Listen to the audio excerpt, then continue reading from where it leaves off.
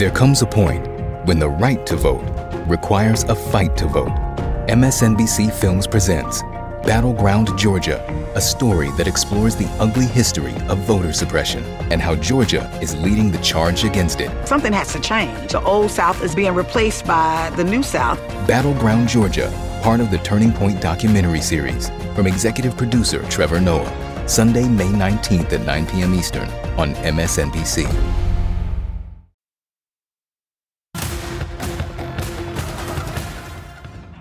Good evening, everyone. We have a lot to get to tonight, but we begin the ReidOut tonight with the latest on the midterms, 6 after the election.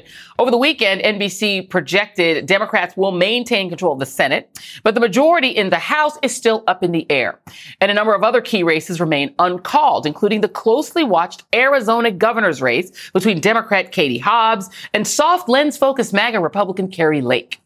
Vote counting has been ongoing since Tuesday, with officials in the state's 15 counties releasing tallies of votes as they have been processed. But we're expecting an update on that race this evening. And joining me now for more, with the very latest, is the one and only Map Daddy, as they call him on the TikTok, Steve Kornacki at the big board. Yeah, Joy, we are expecting a major update probably in the 8 to 9 p.m. hour in Arizona, and it's going to come from Maricopa County here, the biggest in the state by far. And they have been counting up. We've been talking about this. If you've been following it for the last week, this drama in Arizona, this big group of ballots. There were almost 300,000 of them. They were ballots. They were mail-in ballots that voters brought into the polls in person on Election Day. Very specific type of vote there. Republicans have been doing pretty well with them, but the story has been that Kari Lake has not been doing as well with this type of vote as she had hoped. And so you see right now she trails. Kari Lake does 24,719 votes statewide. This big batch between 8 and 9 tonight that we're expecting from Maricopa County may sort of be the Hail Mary pass for her, because she's got to not just win it, she's got to win it by a huge margin so that she can erase this lead that Katie Hobbs has built statewide. Because basically, outside of Maricopa County, what else is left in Arizona? Well, we are this hour expecting an update from Pima County. That's where Tucson is. And you can see this is a strongly Democratic county. This is the second biggest county in the state. So the expectation is the release that will come this hour out of Pima, if the stick to the timeline officials are forecasting there's an update this hour that could add to Hobbs's lead statewide. There are some smaller rural red counties with votes to report too. That might undo some of what Hobbs gains out of Pima. And again, that's what makes Maricopa maybe the ball game here, because it's just by far the biggest in the state. It's by far the biggest source of outstanding votes. And again, what we're going to be looking for in that 8 o'clock hour update, not just does Kari Lake win those votes, does she win them by a giant margin? Because that's what she needs at this point. Steve Kornacki, enjoyed you on SNL this weekend. I'm slightly jealous that you got to be on that show. Great job. Appreciate you, man. And you know they call you Mac Daddy? You're aware of that, right? Did they call you Mac? Did you call you Mac Daddy? I don't know anything. People show me links to things, and I throw my hands up in the air and say, I have no idea what the world's come to. The more you know. Steve Kornacki, thank you very much, man. All right, everybody. Well, Democrats and everyone else who cares about democracy are breathing a huge sigh of relief after every single election-denying candidate who would have power over elections in a swing state lost, or in Kari Lake's case, is pretty much on her way to losing their elections, which is good news for 2024, given that Trump or whichever Republican won't be able to steal the election by having Republican states ignore the votes and just hand the Electoral College over. But the threat to democracy isn't over, friends. The Republican Party is still an extremist party. As The Atlantic's Ron Brownstein points out, while in Democratic-leaning and swing states, voters last week delivered an unmistakable cry of resistance to the restrictive Republican social agenda, in red states where Republicans have actually imposed that agenda over the past 2 years, Republican governors cruised to re-election without any discernible backlash. Just look at states like Texas and Florida. But the new media meme that replaces the old inflation and crime media meme, have you noticed that nobody's talking about those things anymore? Is that after the supposed red wave turned into a red wedding, infighting Republicans will now shift away from MAGA extremism and find their way to the safe ideological middle. I mean, over the past week, there's been a growing number of Republicans distancing themselves from Donald Trump. But is that really a change? or just a change back? Once Trump-friendly Congressman Mo Brooks said it would be a bad mistake to nominate Trump as the party's 2024 presidential nominee, calling him, quote, dishonest, disloyal, incompetent, and crude. But Brooks's origin isn't the center. It's the Tea Party. And if Republicans do dump Trump and his MAGA cronies, which, keep in mind, would come only after losing 3 consecutive elections, plus a Georgia runoff, 2 impeachments, and an armed insurrection to try to overthrow the government. The alternative is shaping up to be Ron DeSantis, whose priorities as Florida governor include going after Mickey Mouse, teachers, and drag brunches and yelling at school kids because they're wearing masks to prevent COVID. And oh, did I mention he started out as a member of, say it with me, the Tea Party. And with Trump supposedly gearing up to announce another run for president tomorrow, it's abundantly clear that even if some Beltway Republicans want him to go away, there is a very high chance that Trump won't listen, as this weekend's Saturday Night Live depicted perfectly. Don't you need to, walk your daughter down the aisle? Missed it. Anyway, what are you guys talking about? What are you guys talking about? You see Fablemans? Mr. President, I don't know how to tell you this, but we've moved on. We can't have you on the show anymore. What? What did I do? It's because you lost. Mr. President, we just don't see a future with you. But you know what? We can still be friends, okay? So bye-bye now. Wait. I have a big announcement, November 15th. Hey, don't push me off. I have a big announcement, and it's not what you think. Joining me now is Michelle Goldberg, New York Times columnist and MSNBC political analyst, and Matthew Dowd, political strategist and founder of Country Over Partied. And, Matt, I want to start with you on this because I feel like the biggest unrecognized fact in media coverage over the past probably decade has been not realizing that the Tea Party was already extreme. It was an extremist movement against President Obama, backed by people like the Koch brothers.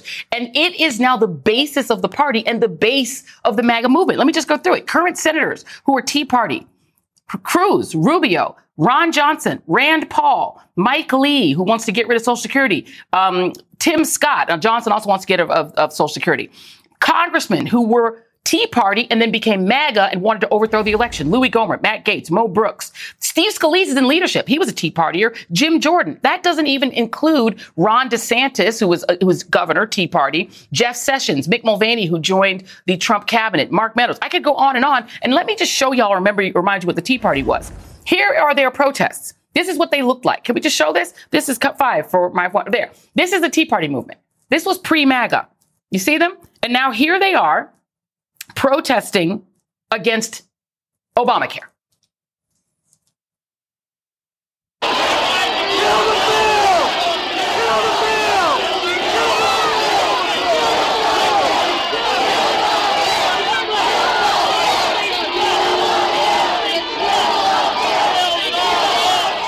Matt, that was 10 years before the insurrection when they just came back and just busted in the building. So the idea that they're somehow going to moderate instead of just pivot right back to that, which is what Ron DeSantis is, it mystifies me that anyone believes it. Your thoughts? Well, this is why I said this, and I don't know if you remember, I said in September of 2015, that Donald Trump would be the Republican nominee of the party. Not that I had some great insight into this, but I did know what the Republican Party had become. And Donald Trump didn't change the Republican Party. Donald Trump didn't change it. He revealed it. He revealed it for who they are. And that's the problem they have. Just pushing Donald Trump off the stage is not going to even come close to solving the problem, because this is who they are. They are now the villagers who carried the torches are now in charge of the village. And so the Republicans have allowed this to happen. And so they've allowed all the barriers to be knocked down, have no guardrails, have nothing. And their problem is fundamentally now not with Donald Trump, in my view, though he's a proximate problem for them. The problem is their base, because their base is completely out of sync with the sort of mainstream of America. That's the problem. And until they start speaking truth to their base, until they start saying, no, we don't believe any of that. That's not true. That's not true. We shouldn't do that. This problem is fundamentally not going to be solved, because the Republican Party existed before Donald Trump and it's going to exist after Donald Trump. This is who they are. And Michelle, I mean, you can go back to the Pew Research and Public Religion Research Institute, all their data. People who were with the Tea Party were fundamentally motivated by fear of demographic change, anger toward groups like Muslims, anger toward women, anger a lot toward blacks and black people voting. It was the same drivers that made MAGAism. And then everyone was like shocked. Oh, my God, the Republicans like Trump? Yeah, because he expressed anger at all of those exact same groups. Now you have Tea Partiers like Matt Gaetz and Ted Cruz saying, we don't want Mitch McConnell to be the leader of the party in the Senate anymore. And we don't want Kevin McCarthy, who are non-Tea Partiers. Like, they want to go to like Jim Jordan. They want to go back to the Tea Party people, right? That's the change. Look, I think that there are both, with Donald Trump, there's both kind of continuities with what the Republican Party was before him and certain radical breaks. I mean, I wrote a book that came out in 2006. The subtitle was The Rise of Christian Nationalism. So I've obviously been concerned about the far right of the Republican Party for quite some time. At the same time, I do think that there are things that are particularly sinister about Donald Trump. I mean, I think that there is a level of shamelessness and chaos and sort of blatant criminality that is distinct. I mean, it's been interesting to see how many of the election deniers, Kari Lake aside, how many of the election deniers who have run for various offices have sort of not had the audacity that Trump had to try to stir up a mob against their own losses. There's a very specific sort of sociopathy that I think that Trump has. But I also don't think that the alternatives to Trump are going to be more ideologically moderate. They will, I think, be a little bit more orderly. Exactly. Well, I mean, look, Matt, Trump took MAGA and gave it a king and tied it to a very right-wing mean Jesus. He just took it and just added the Christian nationalism to it. He didn't innovate anything. I'm sorry, you were going to say something. Go ahead. No, I was going to say what I wanted to say is what's amazing, and I agree with what Michelle just said. Well, what's amazing, though, is yes, Donald Trump did those things, but what happened is the Republican Party said that's fine by us, right? Yes. It went from Donald Trump did all these sort of things are anti-norms, but now the Republican Party has said that's fine. What I think it's revealed, what I think it's going to show is people have to look at Kari Lake. Kari Lake acts the most like Donald Trump of all the candidates. And what you saw was there's not some issue lineup. There's not a whole degree of issues they all agree on other than the fact they don't like democracy. They all seem to agree on that. They don't like democracy, a full-failed democracy. What they do all is act in this mean, indecent, coarse format. And because they've realized they can do that and stir up the Republican base in the course of this. So if we get past Donald Trump and the Republican Party as the nominee, it's going to be a mean, coarse, indecent person because that's what's now become acceptable.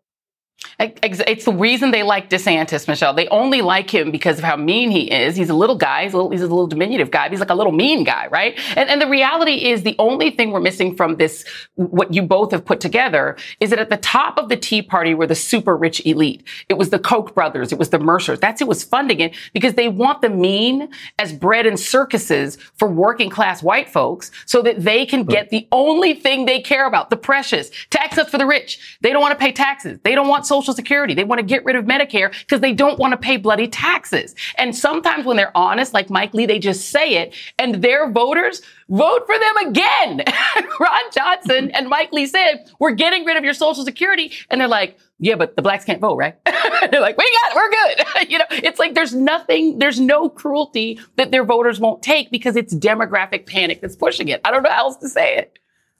But I do think that one thing that might have changed with this midterms is that the midterms have demonstrated that there is a price for that sort of naked cruelty. For the last 5 years, there's just been impunity for it. And one of the reasons that Donald Trump sort of stroked all the erogenous zones of the right is because he gave them permission to act on their basest impulses and said there would be impunity. Now we've seen a lot of consequences, for the party that cackled at the assault on Nancy Pelosi's husband. We've seen consequences for the party that's been kind of indifferent to the plight of 10-year-old rape victims. And I think that might lead to, if not a change of heart, at least a sort of level of hypocrisy that acknowledges that there's some things you shouldn't say out loud. Yeah, because the reason that they're so mad at the word woke is that woke just means aware. To substitute aware whenever you hear them say they hate wokeness, because young people are aware. And they hate that young people are empathetic. Not all of them. There's still a lot of MAGA ones in there. But the younger people, including younger white people, are not having the meme. They don't like it, and they can't get them to vote for them. Boom, that's their problem. Michelle Goldberg, Matthew Dowd, thank you very much. We are awaiting an update in the most closely watched governor's race in America. Updated totals could be coming at any moment from Arizona, and we'll bring that to you when it happens. Coming up on the ReidOut, the importance of the Georgia runoff and that 51st seat in the Senate that makes all the difference. The ReidOut continues after this. Today and every day, Planned Parenthood is committed to ensuring that everyone has the information and resources they need to make their own decisions about their bodies, including abortion care. Lawmakers who oppose abortion are attacking Planned Parenthood, which means affordable, high-quality, basic health care for more than 2 million people is at stake.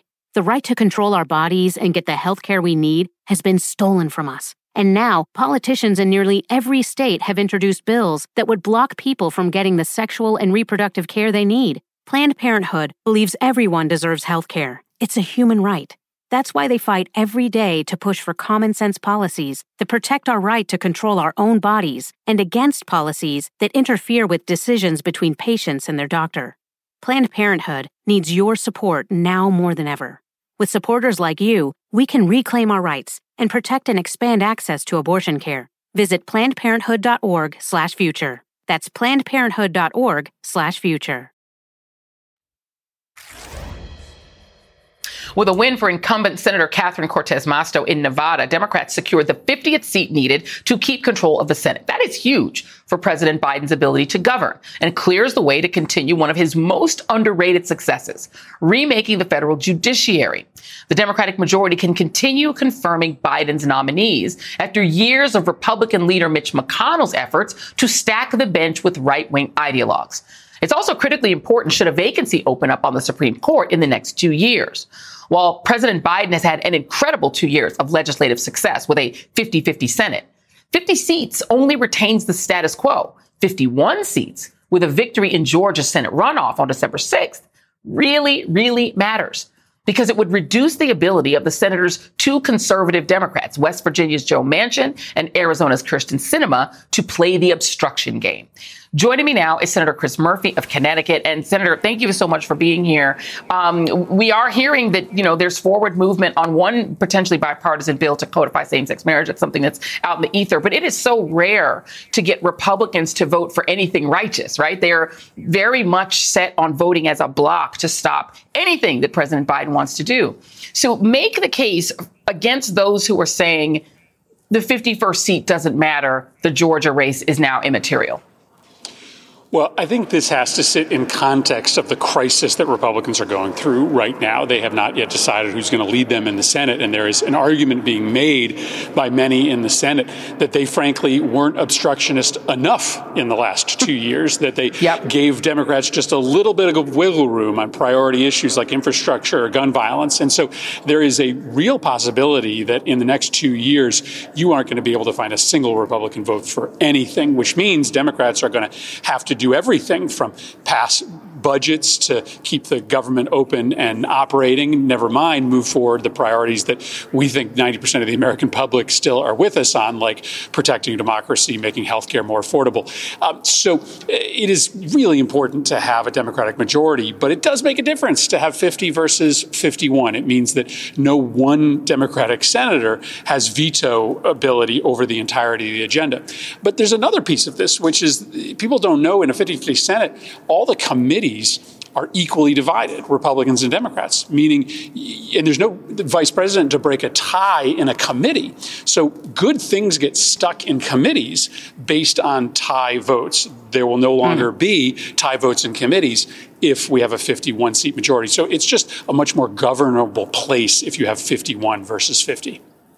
And I mean, for those whose eyes kind of glaze over, we start talking about committees.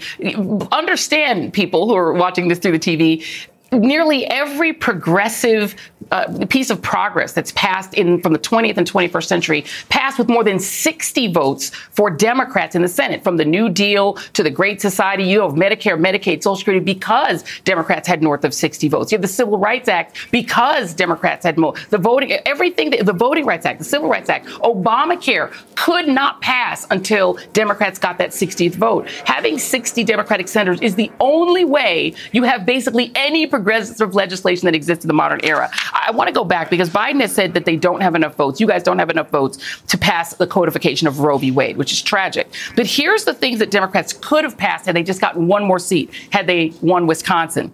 Ending the filibuster and codifying abortion rights, protecting voting rights, police reform, gun reform legislation, even the things that are coming up soon, funding the government, not letting us go into a debt crisis, marriage equality, all of that stuff, funding Ukraine. Can any of that get done even if you have 51 seats? Don't you need that 52nd? Yeah, listen, this is difficult so long as we have this anti-democratic rule in the United States Senate that requires you to get a supermajority. Our founding fathers are turning over in their graves right now. They never intended for legislation to need 60 votes, a 60% threshold in the United States Senate. They designed a system that was intentionally hard to get big things passed into law without the 60-vote majority. But a lot of this will depend on what happens in the Republican autopsy over what occurred in this election. It may be that Republicans don't want to be on the continual wrong side of 90% of Americans that think we should have tougher gun laws. It may be that Republicans don't want to side with Donald Trump and oppose Ukraine aid. So there maybe is a potential for Republicans to join us on a handful of these things if they see the only path to electoral success in 2024 running through getting off the sideline on these very popular issues like supporting Ukraine or tightening up our gun laws. But that remains to be seen. As I said, there's also a potential that they take the opposite tack, that they just decide to try to make governance as hard as possible. This is all going to happen in conversations that they have in the coming days. Before I let you go, I know that you are big on trying to force gun reform. Is another thing that's incredibly hard to get through. You had that shooting at UVA. Tragically, 3 football players were killed by another former player who came back and shot folks up on campus.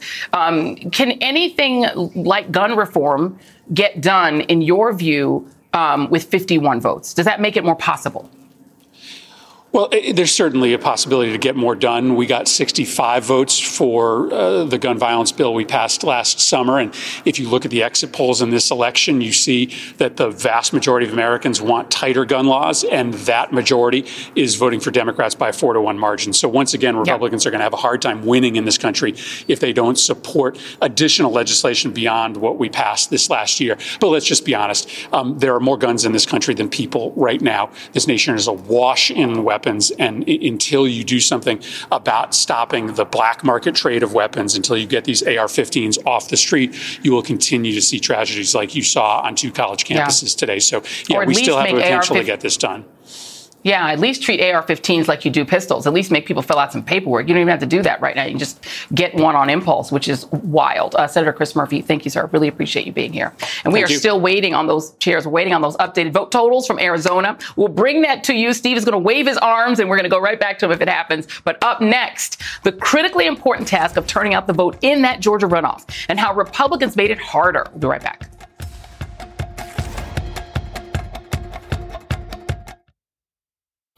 Hi, I'm Jonathan Capehart, and I'm excited to share some great news. Both the Saturday Show and the Sunday Show are available as a podcast. Every weekend, I look forward to bringing you the most important political news and the newsmakers who are creating policies that affect your life. For me, it's all about the conversation. That's when news is revealed and understanding begins. Search for Saturdays and Sundays with Jonathan Capehart and follow. On the MSNBC podcast, How to Win 2024, political experts, former Senator Claire McCaskill and Democratic strategist Jennifer Palmieri examine the campaign strategies unfolding in this all-important election. The focus is on the voters that are not necessarily in your corner now. If Democrats are going to win in 2024, we have to be able to explain what is happening at the border and what the solutions are. Search for How to Win 2024 wherever you get your podcasts. New episodes every Thursday.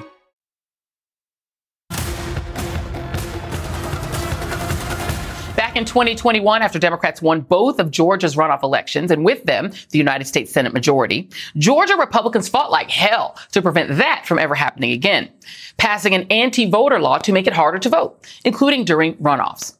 Once again, a pivotal Georgia Senate race is heading to a runoff, this time between Democratic incumbent Raphael Warnock and Republican Herschel Walker. But under the new law, there will only be 4 weeks before the December 6th runoff, meaning less time to vote early in person and tight windows for mail-in ballots. Oh, and here's another hiccup. Early voting will be barred on one of the Saturdays before the final runoff voting day because state law prohibits in-person early voting on Saturdays if a holiday is within 2 days beforehand. Those holidays are Thanksgiving, but also, get this, a state holiday created to honor Confederate general, slave-holding reprobate, and racist icon Robert E. Lee, with voters, especially black voters, up against a garbage holiday and all this voter suppression. How does one reignite voter enthusiasm for the state's third Senate runoff in 2 years? Joining me now is LaTosha Brown, co-founder of the Black Voters Matter Fund, and who in 2020 helped turn Georgia blue, and Tia Mitchell, Washington correspondent for the Atlanta Journal-Constitution. And Tia Mitchell, I do want to start with you because it seems that Gabriel Sherman, and also who's the guy who deals with elections in Georgia, and also their Secretary of State, Brad Raffensperger, got this wrong, went on TV and claimed that there would be Saturday voting. Turns out that was wrong. There were threats of lawsuits, Mark Elias's group and others. How can it be that this Jim Crow law is going to make it harder for folks to vote and these two state officials didn't know it?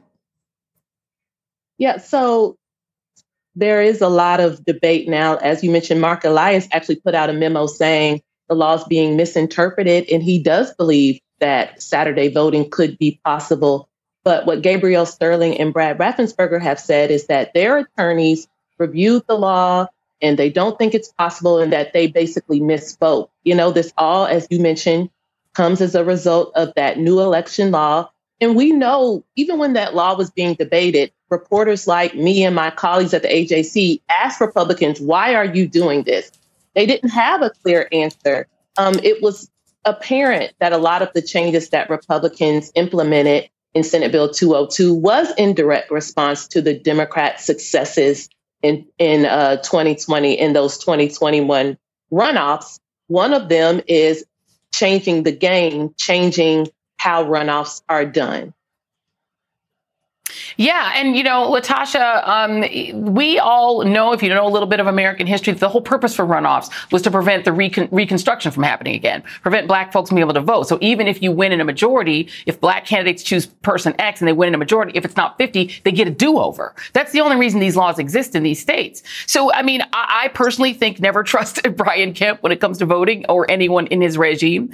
Is this going to obstruct the work of people who, like your organization, try to get particularly black voters out to the polls?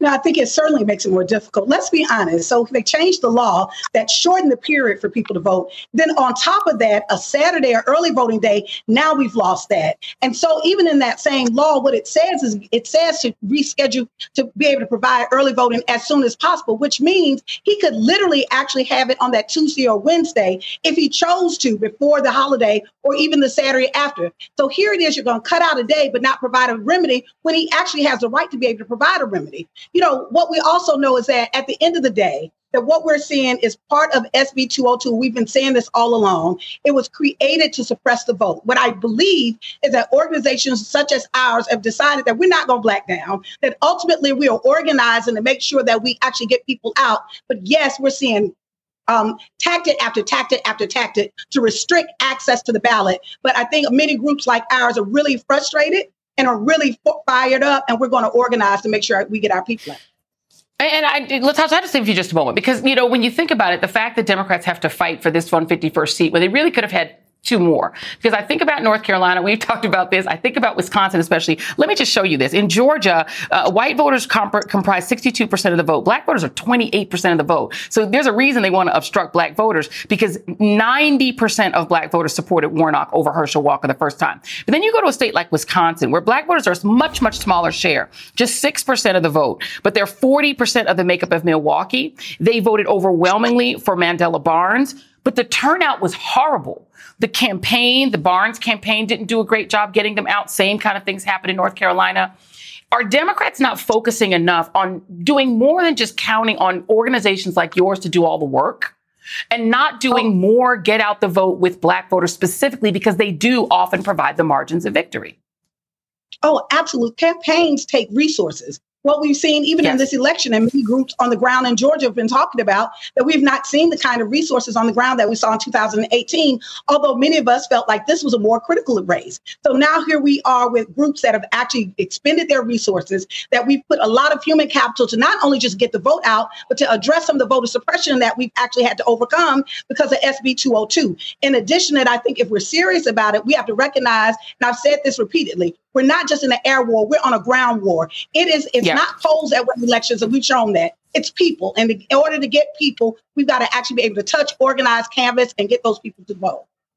And organizations like yours, and obviously Stacey Abrams' work and NSA UFOT and groups have done a lot of work to get the vast majority of Georgians registered to vote. But you have to get people out. You have to actually turn people out, and yet that costs money. Tia, I want to go to you on the other side here, because it's obvious what the case would be for Warnock. Re-elect him, prevent this candidate who is not qualified to replace him. And the passion will be for Warnock and keeping him in office. I get that. On the other side, they're already fighting about whether they can have Ron DeSantis, who has moved not one election outside of Georgia, outside of Florida, or Trump, and they both won't work together. What is the argument that the campaigns are making for Walker, if there is one? So one of their big arguments is no longer on the table, which was a vote for Walker will help Republicans control the Senate. So that's off the table. But what we're still seeing from Walker's campaign is that, they keep on tying Warnock to Joe Biden. They say he votes for Joe Biden too often. He doesn't speak for Georgians. He's not the right person for Georgia. And so that's really been Walker's kind of pitch to voters, is that what he offers is more aligned with what voters in Georgia want. And voters in Georgia don't want a rubber stamper for Joe Biden. They want someone who's going to be more conservative, have more conservative values and principles in that seat in the Senate. Then the pastor of Ebenezer Baptist Church, who's a native Georgian. Okay, good luck at that. LaTosha Brown. That's King. Listen, I think that, it's interesting because one of the things that they often make is they actually underestimate Black voters. And so I think what we're going to see, in the famous word of Jamal Bryant, that we don't need a Walker. We need somebody that's going to run and going to fight for us. Take 2 minutes and go listen to that sermon, because, Lord Jesus. LaTosha Brown, Tia Mitchell, welcome to the show. Thank you both very much. Coming up, we'll get an update from Steve, the Cornaxter. Map Daddy is coming back on the big board. Latest with that on the neck, right after this commercial break. We got to pay for this. As I mentioned earlier, control of the House has still not been called, as several races continue to be tabulated. There are currently 18 uncalled races, with fewer than 10 potentially playing key roles in deciding the balance of power in the House, believe it or not.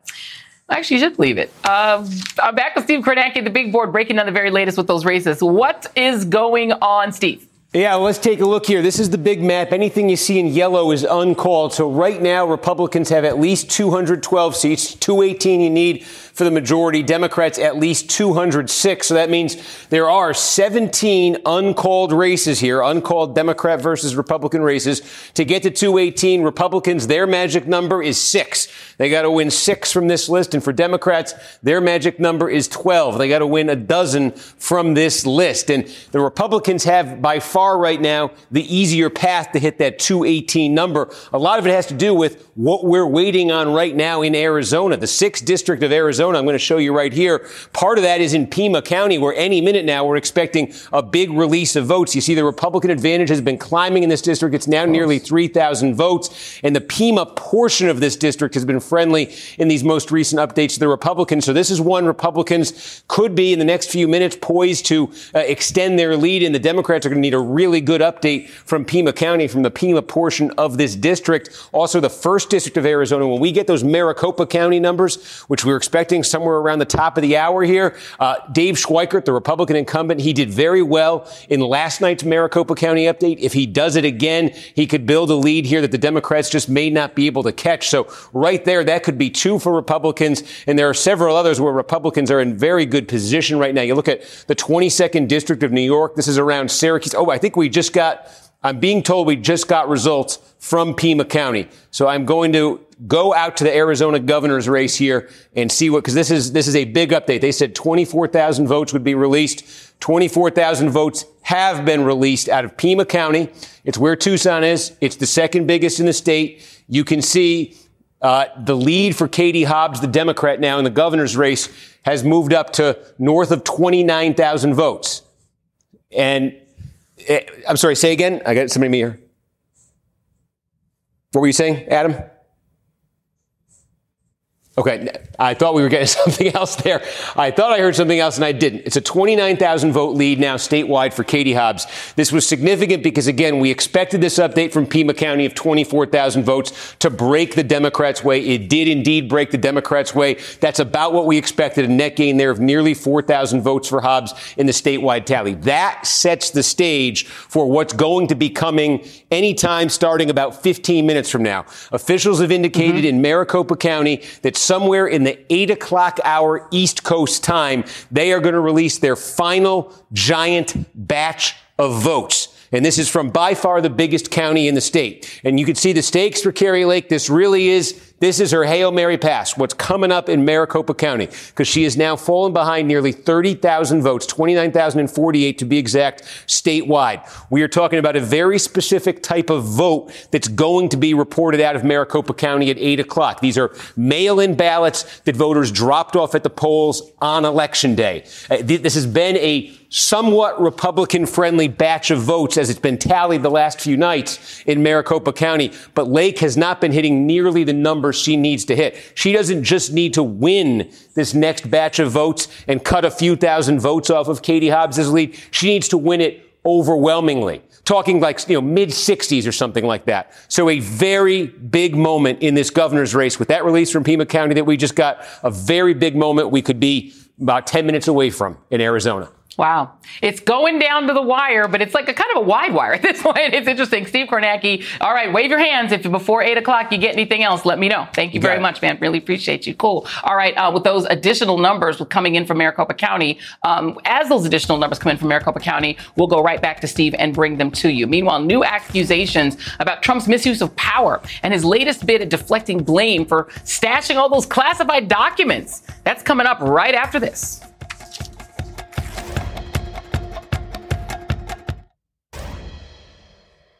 In his ongoing efforts to belittle his former little buddy, Florida Governor Ron DeSantis. Last week, Donald Trump claimed without evidence that as president, he used the FBI to secure Florida's 2018 election from being, quote, stolen from DeSantis and now Senator Rick Scott. That admission raised a lot of eyebrows, including from legal commentators who asked if the Justice Department ought to be looking into yet another potential crime by the former president. Now, we should note it was Rick Scott who at the time was screaming about supposedly fraudulent voting in heavily black Broward County because, of course, while DeSantis' race had already been called on election night. And while there is no evidence that the FBI did get involved, the fact that Trump would so casually drop the idea that he would use the FBI to flip an election is a good reminder of who he is. He reportedly also wanted to stick the IRS on his perceived political opponents. And staying on brand, he was a no-show today for his deposition in front of the January 6th committee, for which he was subpoenaed last month. Because subpoena sub shmina, all right? Am I right? If you're Trump. In the last hour, the committee released a statement saying, in part, the truth is that Donald Trump, like several of his closest allies, is hiding from the Select Committee's investigation, refusing to do what more than 1,000 other witnesses have done. Donald Trump orchestrated a scheme to overturn a presidential election and block the transfer of power, so he is obligated to provide answers to the American people. In the days ahead, the committee will evaluate next steps in the litigation and regarding the former president's noncompliance. Well, Trump might not want to say more about his attempted coup. His ever-loyal vice president, who Trump-backed insurrectionists sought to hang, is now speaking out. Joining me now is Hugo Lowell, congressional reporter for The Guardian, and Charles Coleman Jr., civil rights attorney, former prosecutor, and MSNBC legal analyst. Charles, I do want to start with you. Can Trump just blow off the subpoena legally? Well, Joy, the answer to that is simply no, he can't. He did file in court a suit attempting to block the subpoena from forcing his compelling to testify. What he said in the suit essentially is that while other presidents have been forced to testify or have testified before, they have not been compelled to, basically against their will. It is curious to find out, and I'm watching this as well as everyone else, whether the committee will seek to enforce the subpoena in court, because that's going to take some time. And unless they get it expedited, ultimately, Trump's biggest weapon at this point is his watch. He can run out the clock, which is what we all know he has intended to do this entire time. And so for the committee to press forward in court, it then becomes a matter of precedent. It is a question of how much protection, how many rights does a former president have, not a sitting president, but a former president have in terms of their willingness to cooperate with Congress. And so while this is a case of first impression for some, it may be moot by the time we get to a new Congress. I do think it is a question that is important enough that it needs answering. And so the committee should press forward. Yeah, I mean, this is a president, an ex-president, I should say, Hugo, who has blown off and gotten away with not just taking classified documents, but apparently having him in his desk, per your reporting, had him in his desk, not even in some box somewhere pretending to store them accurately, and has so far gotten away with it. And I want to talk to you about this idea of blowing off the committee. I want to play for you Mike Pence, who finally has said something that sounds normal and human about what he went through on January 6th. This is Mike Pence. It angered me. But I turned to my daughter, who was standing nearby, and I said, it doesn't take courage to break the law. It takes courage to uphold the law. I mean, the president's words were reckless. It was clear he decided to be part of the problem. And Hugo, you're reporting that Donald Trump is now suing again to block the January 6th committee from getting records that are important, and that's part of the subpoena as well. Is there anything in your reporting that suggests that Mike Pence might actually talk to the committee rather than just talking to reporters and selling a book? Yeah, there's no indication he's going to go before the January 6th committee. And I think the committee is really at the stage now where they're writing their report. I mean, just in terms of the timeline, they really have to start finishing their work up there. But I think the one entity that is going to be interested in talking to Mike Pence is the Justice Department. You know, he's talking about how Trump was reckless. He seems to have, and in fact, we all know he has more insight into the conversations that he had with Trump than he's letting on. And when you're compelled to testify before a federal grand jury, you know, that's really when witnesses start to open up, as we all know. And I think that's where this goes next. I think the DOJ is going to be really interested in talking to him and trying to figure out the details of the conversations he had with Trump January 5 and on January 6, because those are the conversations that really matter. Right. And I mean, so Charles, I guess this is the question. If the DOJ decides to duplicate what the committee's done and subpoena Donald Trump to talk about what he did January 6th, maybe to talk about stealing those classified records, if subpoenas go to him, can he blow them off the way he has blown the committee off? And if he did try to do that, what would, in theory, happen?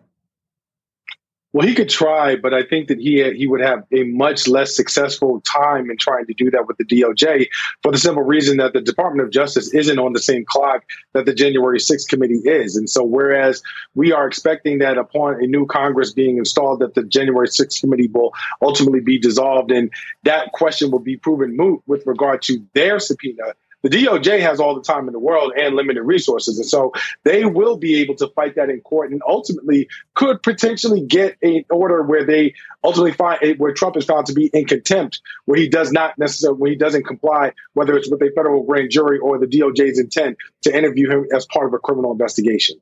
You know, Hugo, on Saturday Night Live the other night, Dave Chappelle made a really good point that a lot of the reasons people like Trump is that he just showed, I can just defy the law. And they'd never seen anybody just so flagrantly do it. But I think for a lot of people, it's shocking to think, you know, that Reality Winner took one document and spent 5 years in prison. This guy literally has gotten away with taking classified documents. Nothing's happened. He threatened to sic the IRS on his political opponents. His former cabinet member admitted it. Nothing's happened. And then he gets a subpoena from the January 6th committee and he blows it off. How much impunity does, at this point, you're the reporter here, do the Trump folks feel he is untouchable for any crime? Oh, yeah. I mean, if you talk to people close to the former president, including his in-house counsels, they really see a lot of the investigations around him as toothless. And part of the discussions that they have is like, look, liberals and Democrats have tried to come after Trump so many times, and each time they fail. So Trump's feeling very emboldened. And that's the problem when you don't follow through with these investigations. And I think actually Merrick Garland, the attorney general, is taking a different tack here. I mean, the Mar-a-Lago documents investigation has been the one anomaly. And I think Trump knows this. And part of the reason why he's looking at announcing his candidacy tomorrow is because he thinks running as a candidate will insulate him from the Justice Department. Everyone I've spoken to at the DOJ, though, says otherwise. And I think the fact that Merrick Garland signed off on the search warrant is an indication that DOJ means business. Well, you'd think they would. They do it with regular citizens. He's just a regular citizen at this point. Hugo Lowe, Charles Coleman, thank you both very much. That is tonight's ReidOut. We could be just moments away from an important update on the Arizona governor's race, so stay right here with MSNBC. There comes a point when the right to vote requires a fight to vote. MSNBC Films presents Battleground Georgia, a story that explores the ugly history of voter suppression and how Georgia is leading the charge against it. Something has to change. The old South is being replaced by the new South. Battleground Georgia, part of the Turning Point documentary series from executive producer Trevor Noah. Sunday, May 19th at 9 p.m. Eastern on MSNBC.